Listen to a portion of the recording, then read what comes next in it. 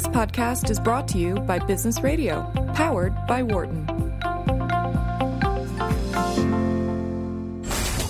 You're listening to Dollars and Change on Business Radio, powered by the Wharton School, Sirius XM 111. Welcome back. This is Catherine Klein. Our next guest is Thomas Schaefer. He's the chairman and managing director of the Volkswagen Group South Africa, as well as head of the sub-Saharan region for the company. And if you're thinking Volkswagen and South Africa, what does this have to do with Rwanda? The remarkable thing is that Volkswagen has opened a new car production factory in Kigali, the capital of Rwanda, and is, rolling off cars off the assembly line as we speak. This is quite a move for VW, quite a move for the country of Rwanda, getting a lot of attention. And Thomas has been a key player in doing this work. So, Thomas, welcome to the program. Hi, good morning. Good morning. Guten Morgen, Herr Schaefer. Nick, it's afternoon here. That's right. Nick loves to speak German. And Thomas, where are you as we've reached you? I'm in a town close to Port Elizabeth in South Africa. It's called Uitenhage. It's where our Volkswagen headquarters is for Africa. Great. Wow. So for our listeners who are, who are not up to speed yet on Volkswagen's moving into Rwanda, tell our listeners, about the decision that Volkswagen made to open a car production factory in Kigali, an assembly plant in Kigali. Rwanda's a tiny landlocked country. This is quite an interesting move. Why did VW decide to do this? Well, I've got an African heart because my wife is South African, and I've been already on an assignment 1998 to 2003 here in South Africa. And now been back in South Africa for the last 3.5 years. And we've been all the auto industry has been breaking their head about Africa. Why is it not growing? How can we have access? I don't know, countless studies have been performed by all sort of consultancies to give the the golden shot for Africa, and nothing works. Main reason being used car importation. Africa, outside South Africa and below North Africa, which really is Europe from our perspective, Sub-Sahara basically has no new car sales and production. That is why, because there's importation of used cars, typically like 6-7-year-old vehicles that get imported into those countries. So that prevents industrialization. And when you said nothing works, did you mean nothing works in figuring out how to grow the new car business in Africa? So a sense that this is a huge market, but we can't enter it, we can't penetrate it. Yeah, it's 1.2 billion people growing in the next generation of next 20, 30 years to 2.5 billion people, being like a quarter of the world population. So what we cannot leave it alone, but nobody has figured out how you can access it. How can you do business in these countries? There is no new car market. The biggest. South Africa is a different story. I always, laughingly say South Africa is like Europe with an African backdrop. Mm-hmm. But it's further industrialized, for many reasons and historic reasons. But anything above South Africa and below North Africa, the Moroccos and Tunisias and so on, there's nothing. There's no car production. Few attempts have started and then went away. The two biggest players, Nigeria and Kenya, are trying to get back into it, but at the moment there is really nothing happening. And that's sad because they all need employment. They all want to get their youth employed and get industrialization going, and they should. So when we moved on, I really didn't look for car markets or segments in the normal approach. I reached out to a few countries that I thought were special, just to say, who wants to do something different. And on a whim, I just went out to the embassies here in South Africa of these countries, and at the time it was Rwanda, it was Tanzania, Kenya, and Ethiopia, because they are really doing something different in their approach in terms of industrialization, in terms of youth training, education, and so on. So I thought, they've got nothing, we've got nothing. Who wants to do something with Volkswagen to develop it? Like we did 30 years ago in China, and everybody was laughing about Volkswagen getting started there, and it's like, well, why are you doing this? It's, there's no market whatsoever. Well, truth is, you don't start, we never find out, and thanks goodness we have started 30 years ago. So that's how we start now in Rwanda, because they were the first ones to shout, hey, come on over and let's do something together, let's develop it. And so, Thomas, complication. I just wanted to quickly interject here to wrap my own head around this. So I think you painted a really good picture of the African market and some of the challenges there. We're going to get into sort of the model with car sharing and others within the Rwandan context, but you brought up China, and I think you have other experiences in sort of emerging markets and emerging markets for Volkswagen.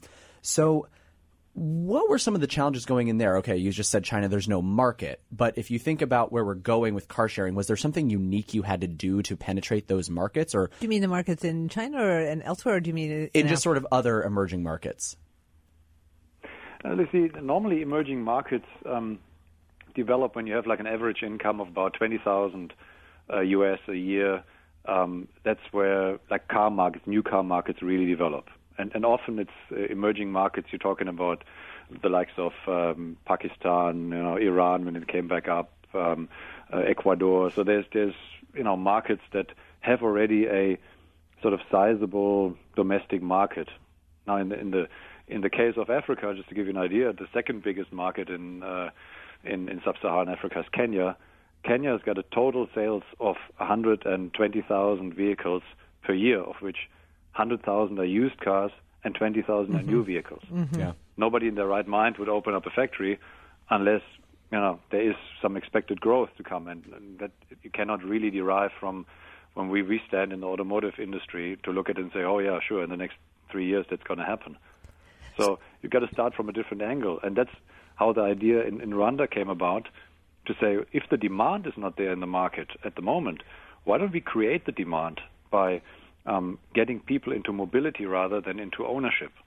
Now, our logic that we started from is, when you look at the 1.2 billion in Africa, how many people have $20,000 in the pocket to buy themselves a new car? Probably, say, 10 million. But there's like 200 million people who need to go from A to B, and they've got $5 or $10 in the pocket. And if you can access that, then you create demand because you turn over vehicles faster and replace them with new ones. So and Thomas, jobs and I'd love you to kind of unpack this innovative model that you're piloting in Rwanda, because there's so many interesting parts to this. Maybe I can just give a quick overview of a few key points as I understand them, and then you'll correct and elaborate. Okay. Certainly, one of the things I know we've seen in Rwanda is, and Kagame, the president of Rwanda, President Kagame, has spoken more and more recently about, we don't want to be the country of second-hand handoffs. We don't want everyone in the country wearing used clothing. That's not dignified. That's not us. That's not good for our economy. And along the same lines, we don't really want second-hand cars to be and furthermore, when we buy, yes, we buy these low-quality second-hand used products. When we do that, we end up spending more money anyway because the products are not as good. So this is, there's an ethos of, we want new products built in Rwanda. You've opened this assembly plant. I want to know more about. That would seem to me to be a huge financial risk, but I guess it's not. I want to know about that. You're producing cars, and rather than these cars being sold, or the primary goal of selling them to individual consumers, rather they're going to be available for a car sharing platform. I'm thinking this is a little bit like Nick Helpman blinking on the terms that Zipcar, like a Zipcar, where all the cars, but here all the cars are VWs. So that's some of the pieces I understand quickly of the model. Elaborate. What did I get right? What did I get wrong? Explain this to us. Yeah, no, it's a little bit more. So we it's not exclusive. We're not doing this just for mobility. We're also obviously selling new vehicles that were assembled in the country to the companies. There's a lot of international companies that need vehicles, that purchase their vehicles. Government needs cars, and private customers. So that's also happening. But the focus at the moment, because the demand per year is not big enough to really utilize a factory properly. So that's why we go into mobility first, because that turns over cars bigger and faster. Now, it's not only the car sharing Zipcar model, it's also ride-hailing, which is like an Uber or a Get or whatever. So we do that also, and shuttling, which is like a sort of standard route that like a little bus goes and from airport into town, and you can book a seat on that shuttle, and then so it goes in various stages, and you have options to choose from. Whether you want to drive yourself, or you want to take a shuttle, or you want to get picked up by a normal car. Does Volkswagen own those services, or are those private companies buying the cars from Volkswagen to power their service? No, it's a different model to the existing ones in the other markets in the world. We own the cars, and we also employ the drivers, and we train the drivers. So we've got full sort of jurisdiction and can really do the training properly. Safety is always an issue, especially here in Africa. A lot of incidents have happened with like attacks on passengers and stuff. So we want to take care of this right from the beginning. So I have so many questions. Go ahead. I'm going to let you ask questions. And it's so interesting. Go ahead. I don't want to pause your train of thought in terms of the broader business model, but my first question is, one, has Volkswagen done this in any other markets in terms of owning these different types of services? And two, it reminds me, I guess this is less of a question, but it reminds me of sort of how I think Philips has gone to more as lighting as a service versus just like buy our light bulbs. So curious how, there's this broader global movement with massive corporations thinking about service, the quote unquote circular economy or whatever, but curious what your thoughts are on that, Thomas. Well, it was, it's one of the ideas that came up together. The Rwandan government has got a sort of one ministry. It's called the RDB, Rwandan Development Board. They're super jacked up in sort of attracting investment and everything. So we had lengthy meetings with them, and I was just excited by the cooperation. And we were breaking our head, how can we make it happen? Because I really wanted this country to get some of the cake. So we said, well, come on, let's get it done. And we came up jointly with that idea. And it took us a long while to make sense of it, but at the end of the day, Kigali is probably the ideal location to try it out, because it's a pretty compact city. It's not extreme in terms of heat or humidity or anything. The distances are really small. So to do that model in Kigali, we can do it with 600 cars initially. Now, if you want to try the same in Johannesburg or Lagos or somewhere else, you're talking about 5,000 or 10,000 cars to have a significant footprint and get customers the service that they need. Otherwise, you press a button, no car comes for the next hour, then it will fail. So we believe that Kigali is the ideal environment, also because of the tech-savvy young population and the absolute need for mobility.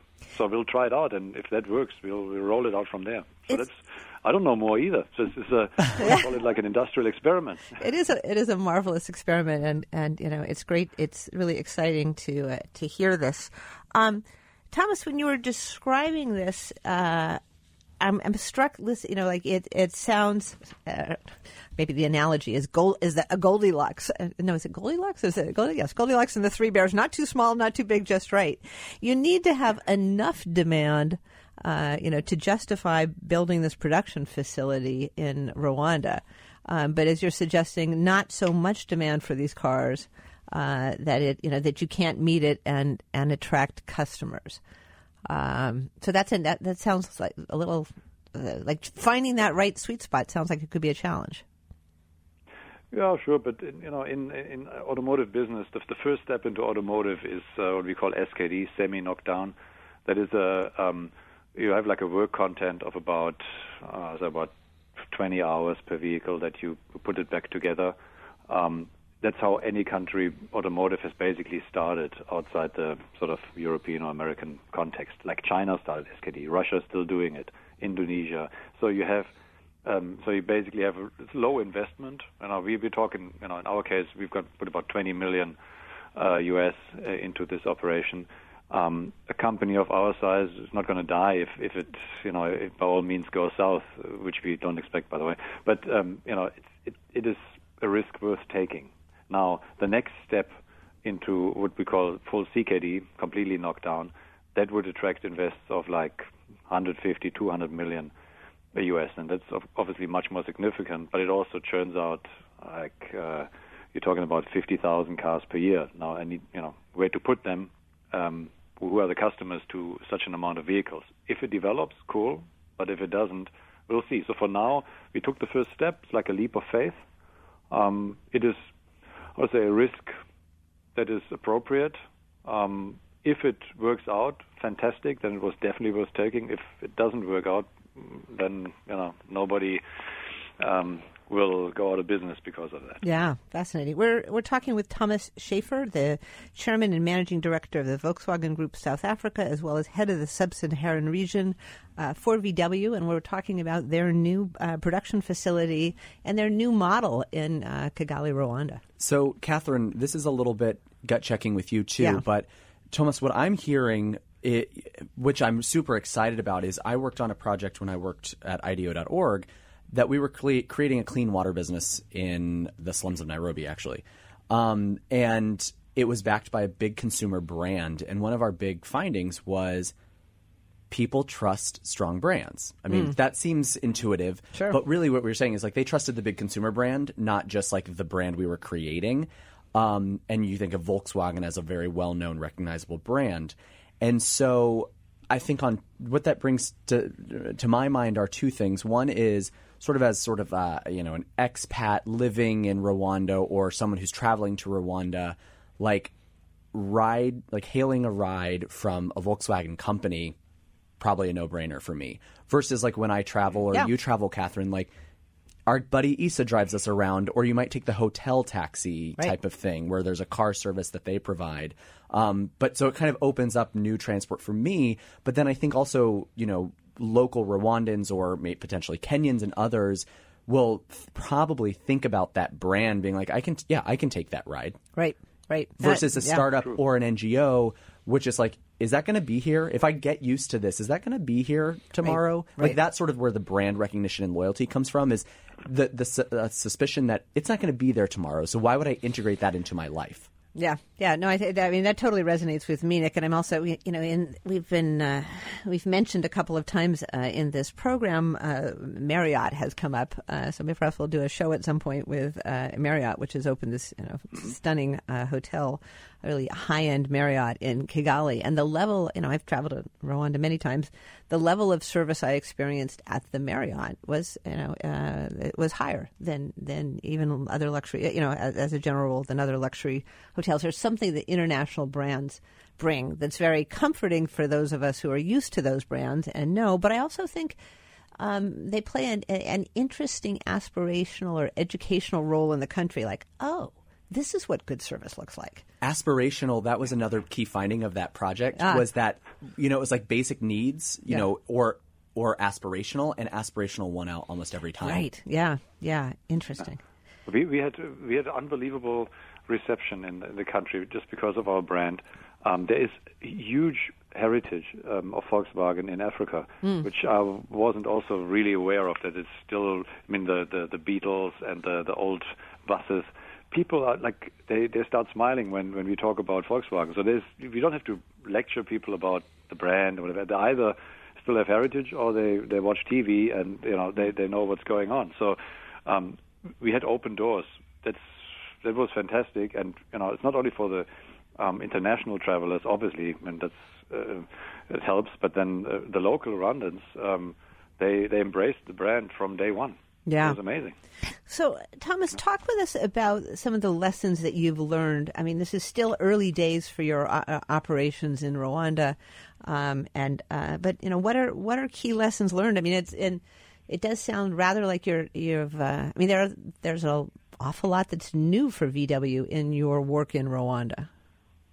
Mm-hmm. Look, I think you need strong local representation. You need talent on the ground. we found a phenomenal lady that is running our operations there, Michaela.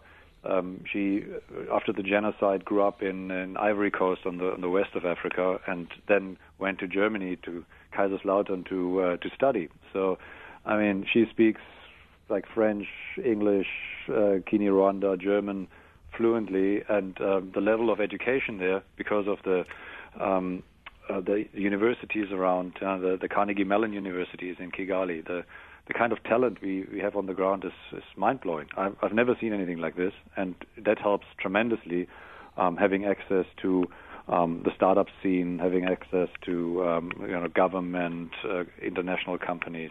You need somebody on the ground who knows the system, otherwise there's no chance in hell.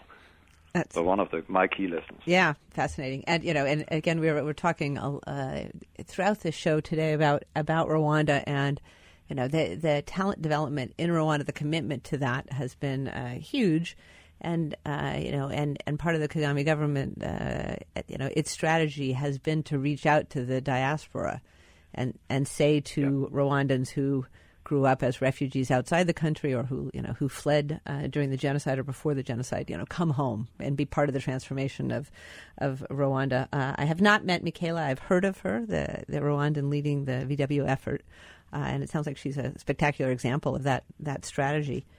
Go ahead. Yeah, we had a management team meeting in South Africa with our entire management, and we're a big organization here in South Africa, so we invited our Rwandan team over.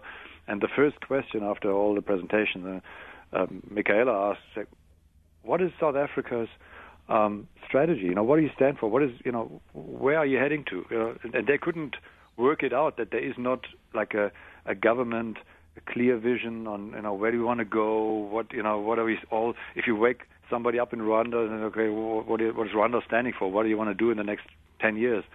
Everybody can answer that question, basically. And in South Africa, it was like, move forward. So I don't know. So it was very funny to see that happening. She was couldn't believe that there's not a single clear strategy and vision going forward, unifying the country. Right. And so, Thomas, I'm not sure if you're, in the position to speak about this, but you talked about working with the Rwandan Development Board as you were planning, this these operations and this sort of new business model. Do you have any sense of sort of economic development metrics, or sort of the planned, what your investment may create these number of jobs and this type of output for the country in terms of their own economic development? Look, the Rwandans are extremely strong in planning and strategy. Like when we started having discussions from day one about, for example, electric mobility. A country that's extremely clean, focused on nature conservation, and no heritage sort of or legacy investments in the traditional propulsion. So, technically they could leapfrog the development, go into electric mobility straight away. So and they have 70% of regenerative energy. So we were discussing with them, and they immediately went into, okay, why don't we develop a grid? Why don't we do the forward planning? We can do the hydropower. Now we can push this up and do that. So everything is sort of put together into I won't say master plan, but into like a sort of combined plan on, which kind of jobs are we focusing on? Where are we pushing forward? It doesn't happen randomly. So it's, they were already talking about, well, if you go public transport into electric, what is the demand needed? How do we get the power plants sized to do this, and how many jobs come out of it? So it's extremely well planned out. And in our case, we're doing, like in the first stage that we started now, we're going to do about 1,000 jobs. That's massive for Kigali. Right. So it sounds not big on, in the international context, but 11 million people country, 11,000 jobs in Kigali just from us is great. And by us coming to Rwanda, now we have attracted the likes of SAP, DHL, there's Siemens, Bosch. They're all sort of coming along to say, if Volkswagen is there, why are we not coming? It's a good idea. No? So That's exciting. Other businesses. Yeah, it is so exciting. It's just so exciting, and I look forward to chatting more about all of this, and also I'll say taking our listeners' questions and comments when we break after a little bit longer. We'll be at 1-844-942-7866. Are you going to be able to take the faculty to at least buy the we plant? hope to. I need to double check. So I will say that I'm joining a faculty. I go every year, usually a couple of times a year to Rwanda. I take MBA students, but I'm going back this time, joining a Wharton faculty group that is traveling to both South Africa, Cape Town, and Johannesburg, and Kigali, and ultimately on to Nairobi. And we have I wish we had more time to visit each of these countries. It'll be a short visit in Rwanda. And I'm forgetting what day it is. It's maybe that Monday, July 29th. Is that a Monday? I do hope we get to see VW. So I don't know. I'm not planning the schedule, but Thomas will talk more about that because we would really love to be able to visit VW. Anytime. Yeah. No problem. Michaela will receive you. No problem. That is terrific. I appreciate that very much. I would really love to see this in action. I'd love to learn more about the mobility solution, and because I've read that you've worked with a local IT company to develop the business. What's that look like now? If I go into Rwanda, if I'm a business, part of the government, a tourist, or a local Rwandan, what does this mobility solution look like for me today, and what's it going to look like in a year or two? Yeah, we got the software. The app was developed with a company called Osomity Lab. It's a young local startup, couple of guys. I think nobody's older than 25 or something. Love but that. They put this together in light speed at a third of the budget that we had, and it's phenomenal. So the app is it gives you options when it's done. Now at the moment we launched the first service. And we're going to launch the next one, which is ride-hailing, in October. So right now you have community car sharing, which is car sharing available to a community, which could be an NGO, a university, government agency. You decide on how many cars you need for your organization, and these cars are for the exclusive use of your employees. They can book it on the app, and we handle the entire background, including fueling, washing, getting the cars ready, and all of that.